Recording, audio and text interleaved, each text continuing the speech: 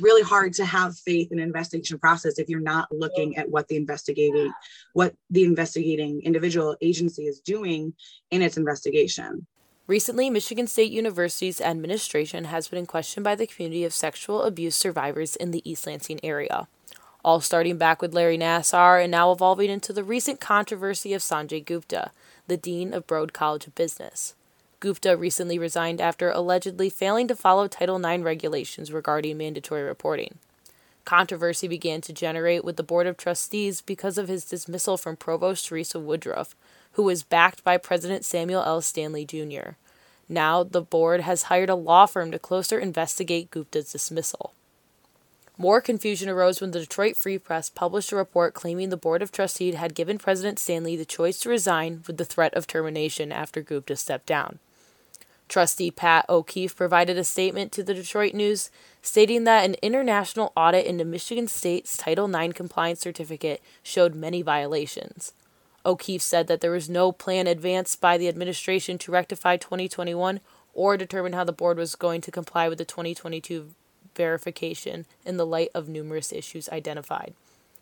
Stanley still claims that he has, quote, faithfully complied with the Title IX certification process.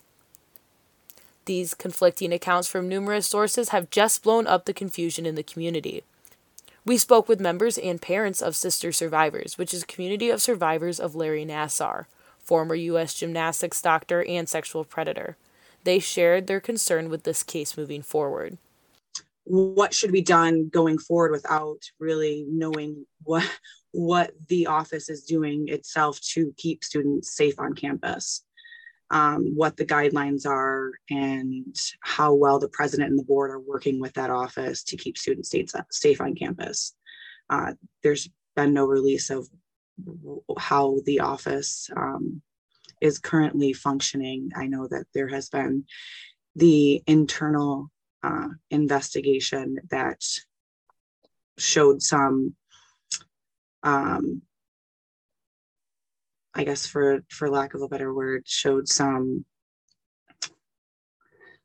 issues, if I can say, that I think would be an easy way of putting it, issues with the office itself. So really, it's hard to have a position right now on what is going on at Michigan State and the board and the president and the office itself. For more information, check out impact89fm.org under the news section for the full article. Reporting for WDBM, I'm Callie Neese.